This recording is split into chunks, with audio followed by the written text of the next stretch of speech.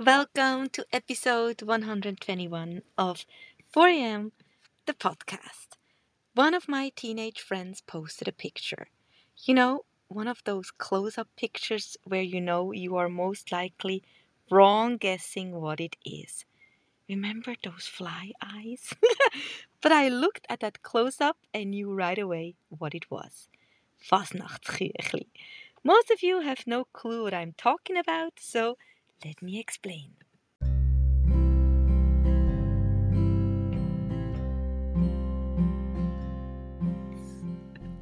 Fasnachtskirchli is a treat that you can buy during carnival time in Switzerland, like right now.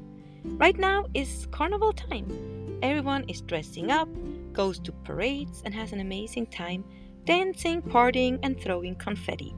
And of course, like always, this celebration has its traditional foods. A lot of it is fried. Well, it's cold in Switzerland around this time of the year. You're outside watching one parade after the other. We want to keep that body warm, right? So, fried it is. These super yummy Fasnachtskirchli are a specialty. Dinner plate big, super thin and dusted with powdered sugar. Stacked maybe up to 8 pieces, I'm not sure, in a box. Maybe like stacked phyllo dough, to give you a picture. It literally still looks the same like when I was a kid.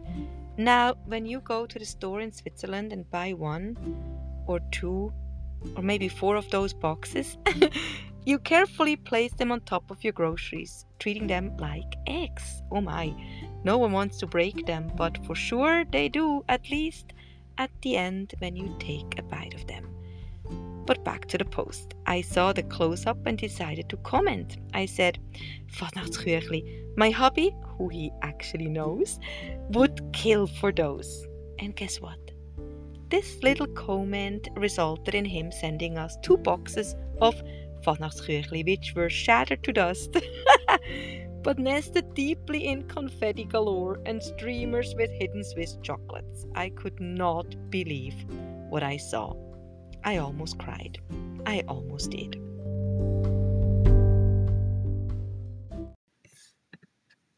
When I got the package from the mailbox and saw my friend's address, I recorded my feelings and thoughts right away. Raw, real, right there on the spot.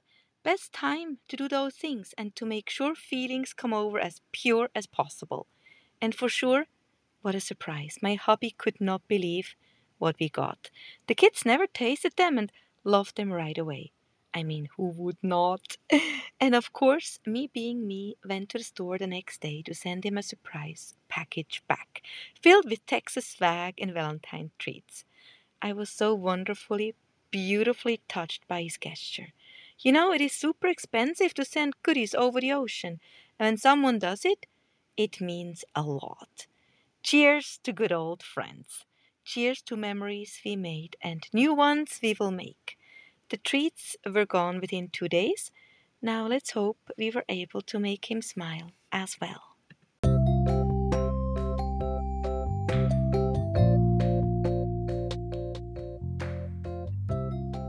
And that was it for today.